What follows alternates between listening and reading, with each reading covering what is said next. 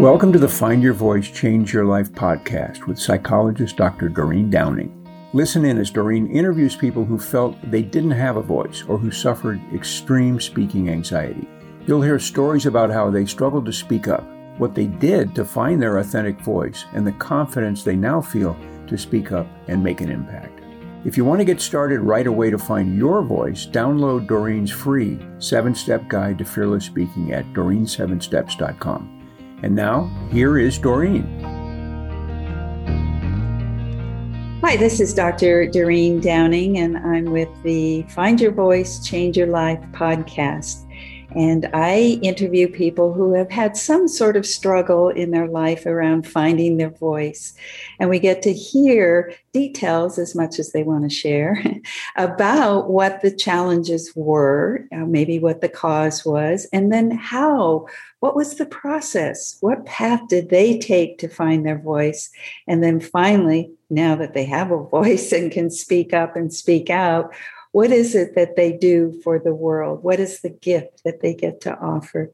So today, I have a very special guest here who is quite big in the field of helping people overcome their fear of speaking. Yes, his name is Steve Sapato, and he's been a professional speaker for 40 years now. His own experiences led him to create several signature courses and start Speaker Talks of Tampa to help people become public speakers, gain confidence, get more opportunities, and this is the best part, and enjoy self-confidence. Welcome, Steve. Thank you for taking the time to be here today and inform us. So if you could start just by reflecting back on what might have been some of the challenges for you in finding your voice. Thank you, Doreen. I think there's, when we talk about finding your voice, I think you go through stages in your life where different things happen and create different yous. You know, we all have to move forward. I call my mother Dorothy, and a while back somebody said, "Why do you call your mom Dorothy?" And I said, well, my mom and dad were fairly social creatures, and they would go out, and my mom would always be talking to people, and she was like one of those organizers and stuff. And people would go, "Dorothy, we need this." And she'd turn and talk to them and help them. And I would go, "Mom, mom, mom," and nothing. So I don't know how old I was, 10, 12 years old, maybe, when I finally learned that, calling her mom, she ignored me. And I had to call her Dorothy. When I called her Dorothy, then she'd look down to see who called her Dorothy. And so ever since then, I've called my mom Dorothy. And now when I'm with her, of course, I call her mom, when there's nobody around. She's in a nursing home right now, so nobody around, I call her Dorothy. But that was the beginning of not being heard, not being seen. And I think that's epitomizes a lot, later on in life when I used to say all the time, "Well, I'm not good with my hands." And people would ask me, "Well, how many businesses have you owned?" I went, 5. And they went, "Well, okay, so one of them was a sporting goods store?" I said, "Yep." They said, "What'd you do there?" I went, "Well, I mounted skis. I did tennis rackets. I did all this stuff. I did that. And they went, "And then you owned a nightclub and a banquet hall?" "Yep." "And did you ever do anything?" I said, "Well, we fixed the roof. We fixed the toilet. We put in the new floor for the dancing." And they went, "Well, how can you say you're not good with your hands?" And I started to think back again. Those are when you start to reflect. And my dad, one of his part-times was like a TV repairman. Those are the days when you plugged in, as Doreen said, I'm old, you plugged in the knobs and tubes, they weren't circuitries then. And he would say, "You're just making a mess of things. Go away. You're just not good in here." And so I started to evaluate that as not good with my hands. And I took that with me. All this is stuff we bring with us. And what happens along the way is we lose that self-confidence that we really need. I'll tell you what turned the path for me. And I was a senior in high school and failing, real simple. I needed an English course to pass this English course in order to graduate high school. And my English teacher said there are 3 students who need extra credit. So if these 3 students would go down to the auditorium and try out for the play, they'll get enough extra credit to pass. And I was one of those 3 names. And she said, "So, Mr. Sapato, you're going to go down?" I went, "No." She said, "Well, you don't understand. You're not going to pass if you don't get this extra credit." I went, "I don't care." That's how averse I was to trying out for a play or being in front of people.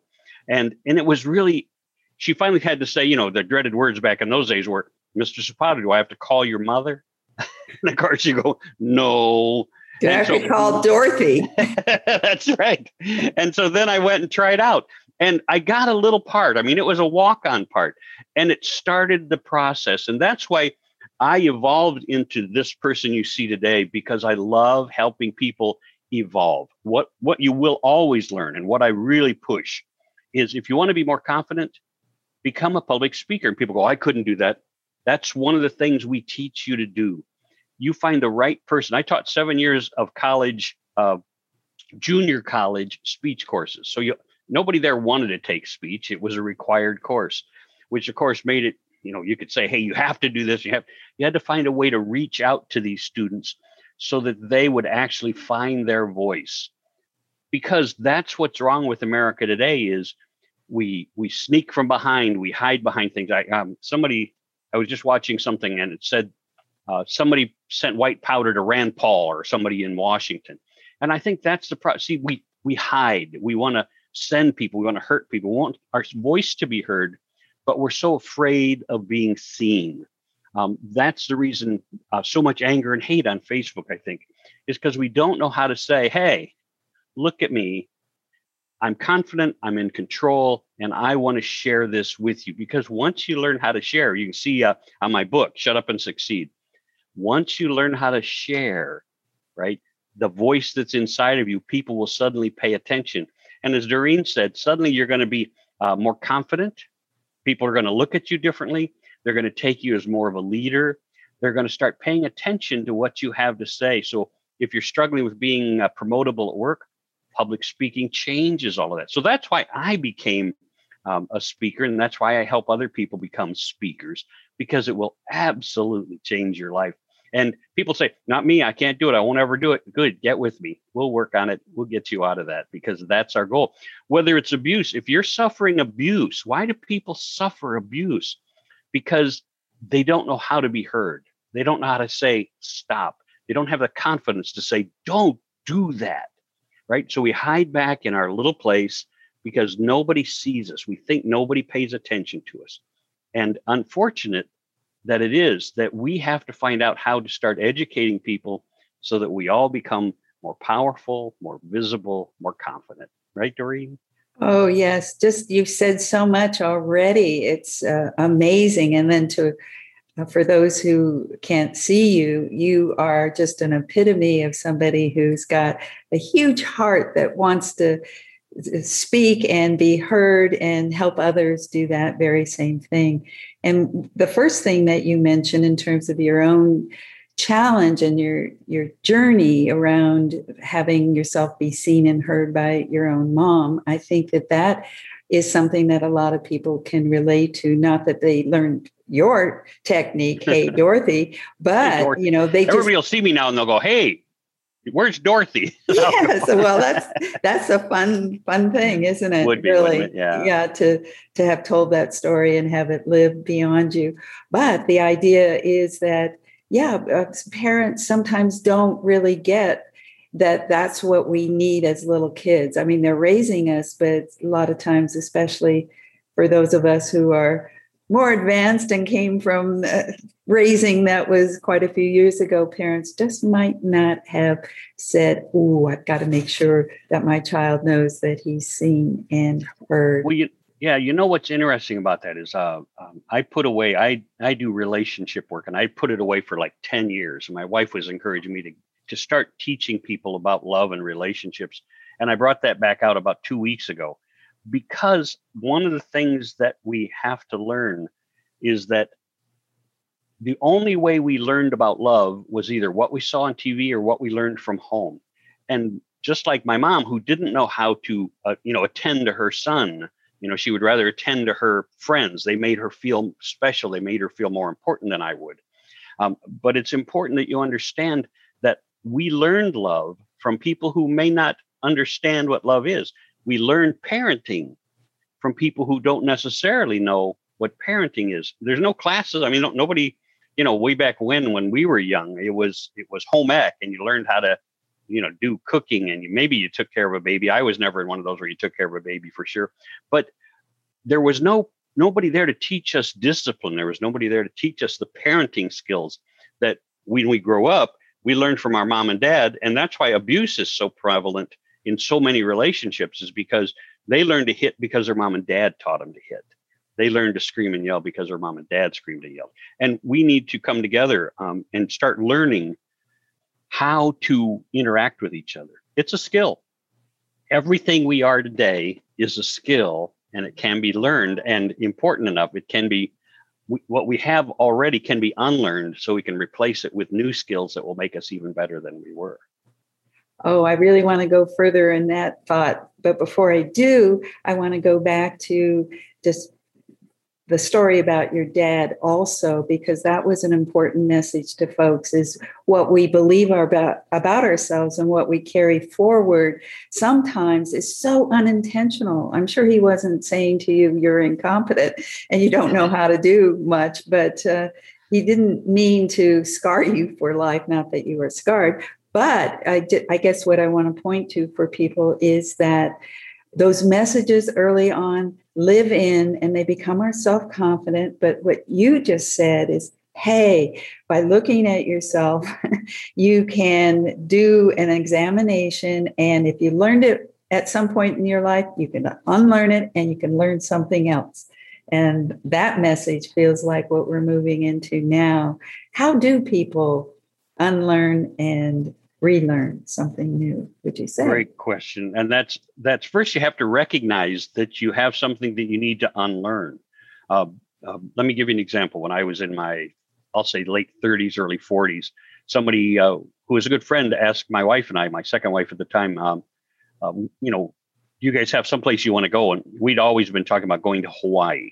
So we'd been married 12 years. When we first got married, we said, hey, we should take a honeymoon to Hawaii. We lived in Iowa. And so Hawaii was a faraway adventure. And 12 years later, we still hadn't gone to Hawaii. And the guy asked us, I won't go into all the details here, but he asked us, why haven't we? Of course, we all said, well, we don't have enough money. We don't have this. We don't have that. And he went on to show us that we really could put it together. And 2 years later, we ended up going to our first trip to Hawaii. But it was important that he pointed out in a way that it opened our minds that we really, if we wanted to go to Hawaii, we had to change what we were doing. When you're talking about unlearning something, if you recognize, let's say when I taught college, we did different speeches, and one lady, it was really interesting, was talking about abuse. And so I had like 30 kids in one class, and I took a board, and we were talking about abuse and parenting. And I took a board and I hit it like 30 times real hard as I walked across the front of the room. And I said, now, how many of you think that's abuse? And only half the hands went up, right? Half the hands thought it was abuse. That means the other half didn't think hitting your kid 30 times was abuse.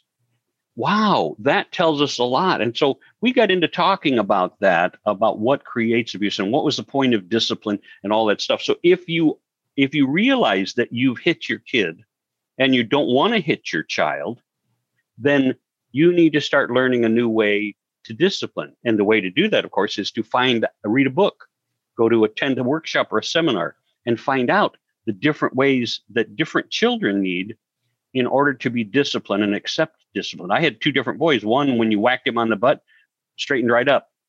He just didn't want to be whacked. And the other kid would look at you, 3 years old. I remember my son, Zach, looked at me and goes, that didn't hurt. And I hit him the next time real hard. And he just looked at me and said, that didn't hurt. And I went, well, that didn't work then either, did it? And so I learned that son, if you took something away from him, well, you can't have your Buzz Lightyear or something. Then he threw a fit, type thing.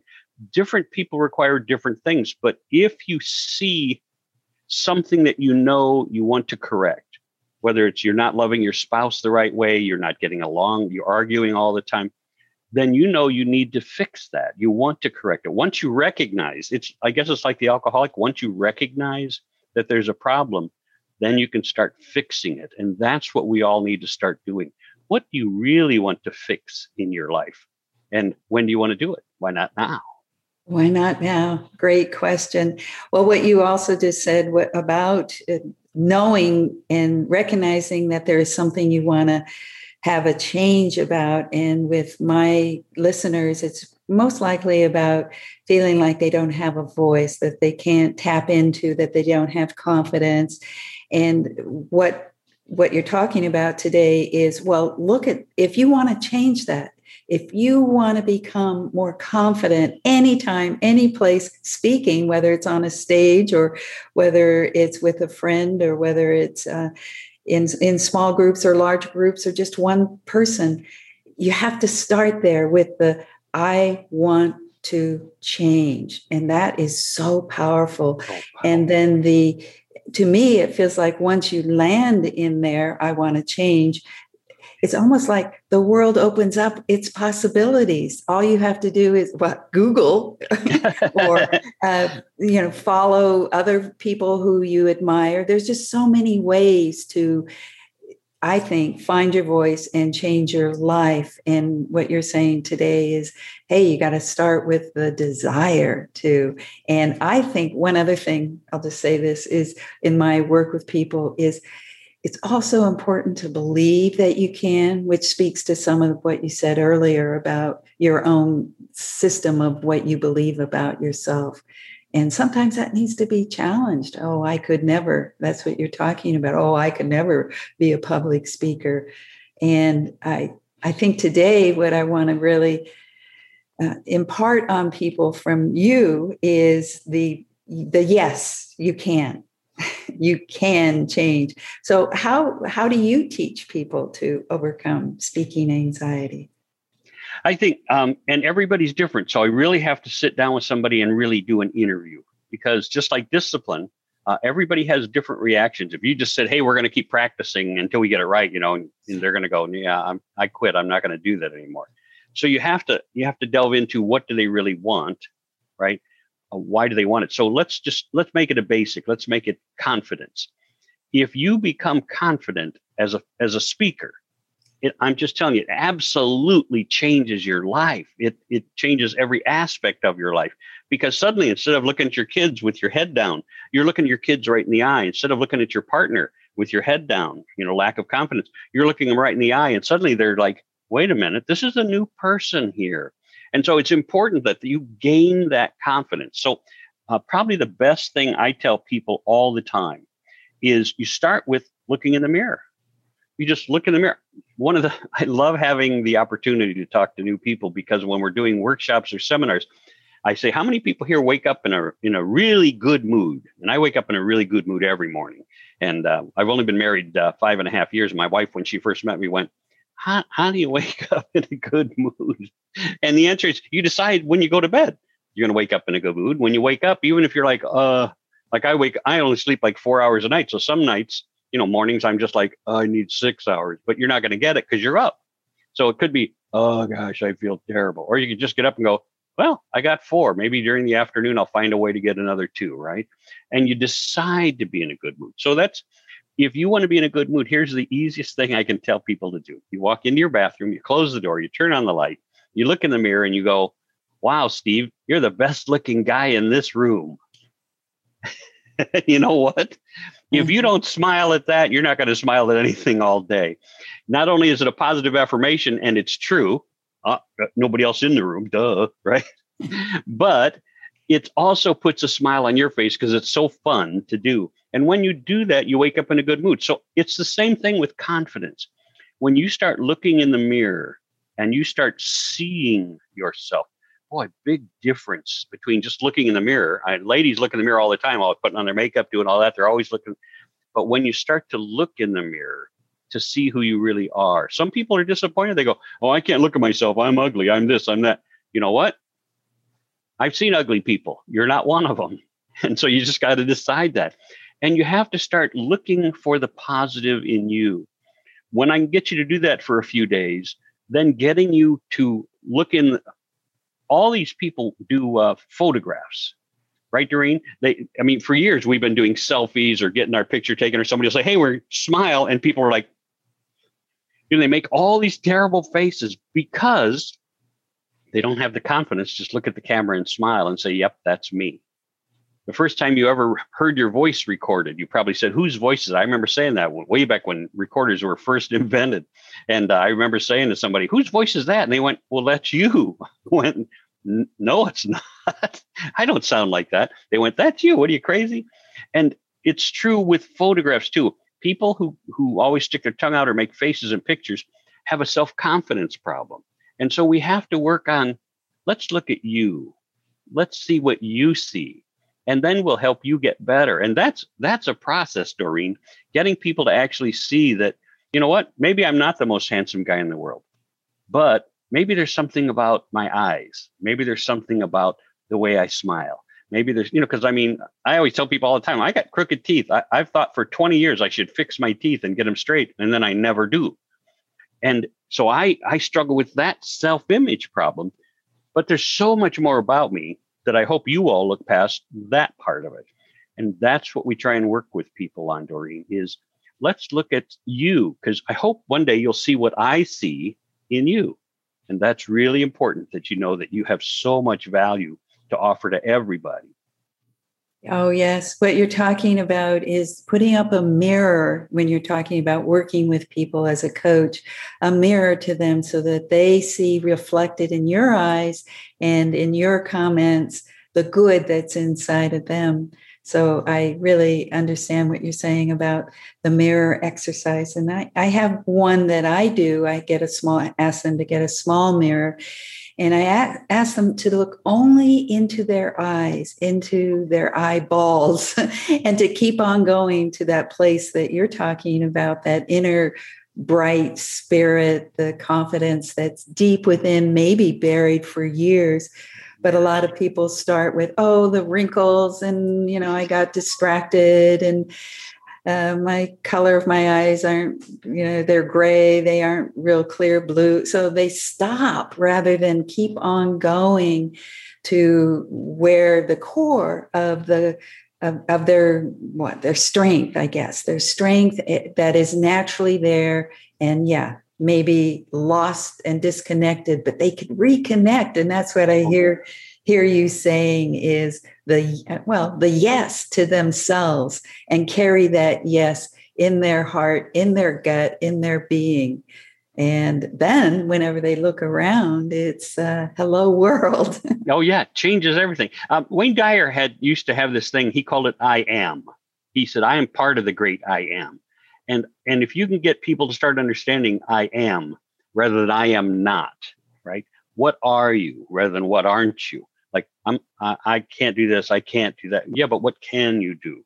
Everybody has an expertise. Everybody. I don't care if you've been in a retail world working minimum wage job. Your expertise might be in how to fold clothes.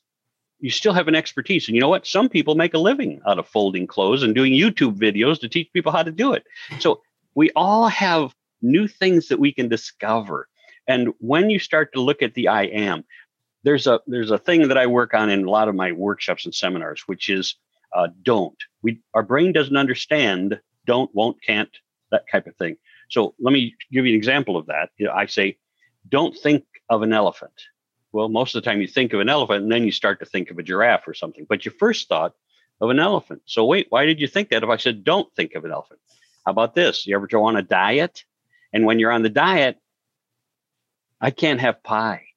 What do you crave all day? Pie. You're told your brain, I can't have pie. The brain doesn't understand can't. So it only hears pie. And so all day long, we're like, I want pie, man. This is crazy. So one of the things when we talk about self-discovery is, that's the great thing about today's, like, you've got Zoom here, we've got video cameras, we got our phones that are just phenomenal computers. And you take your own picture and you do your own videos. Nobody else gets to see it. Nobody else has to see it. Just videotape yourself doing whatever you want to do, saying whatever you want to say, and then look at it. And people go, I don't want to look at it. That's part of the process. You get to look at yourself. You get to see yourself. And then you'll start to really see yourself. And some people hate themselves for a little while. And you got to keep talking to them and say, it's okay. A lot of us do that. Why do you think a lot of people still make faces when they get their picture taken, right? And that's part of what we have to learn as adults, is we have to learn how to enjoy ourselves, how to encourage ourselves, how to reward ourselves, even when there's nobody else out there doing it for us. Yes. And it occurs to me that negative self-talk that people have is then what they project to the outer world. So if they're in their own positive self-talk, it seems like then they are less anxious about being out in the world because they are seeing, like what you were doing, mirroring back to themselves. People are enjoying because they are enjoying. Well, this is fabulous. I'm sure you have so much more you can share around what you teach, how you teach it. I think I'm out of ideas. And when you're going to teach it. So before we end, I'd like to make sure that people know what you're doing now, where they can find you, and some easy links, something that you want to offer.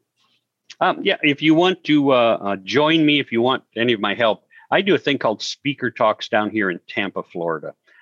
So if you drop me an email, steve@stevesapato.com, steve@stevesapato.com, SAPATO, steve@stevesapato.com. I will be happy to share with you any of my courses. I'll happy to share with you how Speaker Talks put you on an 8-week journey to actually get in front of people and share a message that you might have to share. So many people, they say, I want to write a book. And you say, really, what would it be about? And then they tell you, because they've got the idea already in their head. I want to write a book. And those same people then have an idea of what they want to talk about, because what they want to write the book for is to change people's lives. When you get the opportunity to change people's lives, your world will change. And so write to me, drop me an email. You can look me up at stevesapatoseminars.com. But just reach out, get in touch with me, and let's see what we can help you become the thing that you really want to become.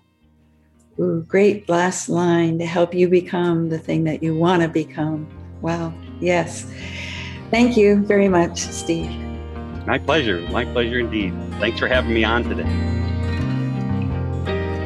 Thank you for being with us today for this episode of Find Your Voice, Change Your Life. Each person during interviews shares what has helped them find their voice. You can learn from these guests and find your voice so you can be confident to speak up and speak out. And remember to download Doreen's free 7-step guide to fearless speaking at doreen7steps.com. We hope you enjoyed this show and will return next time. Until then, goodbye for now.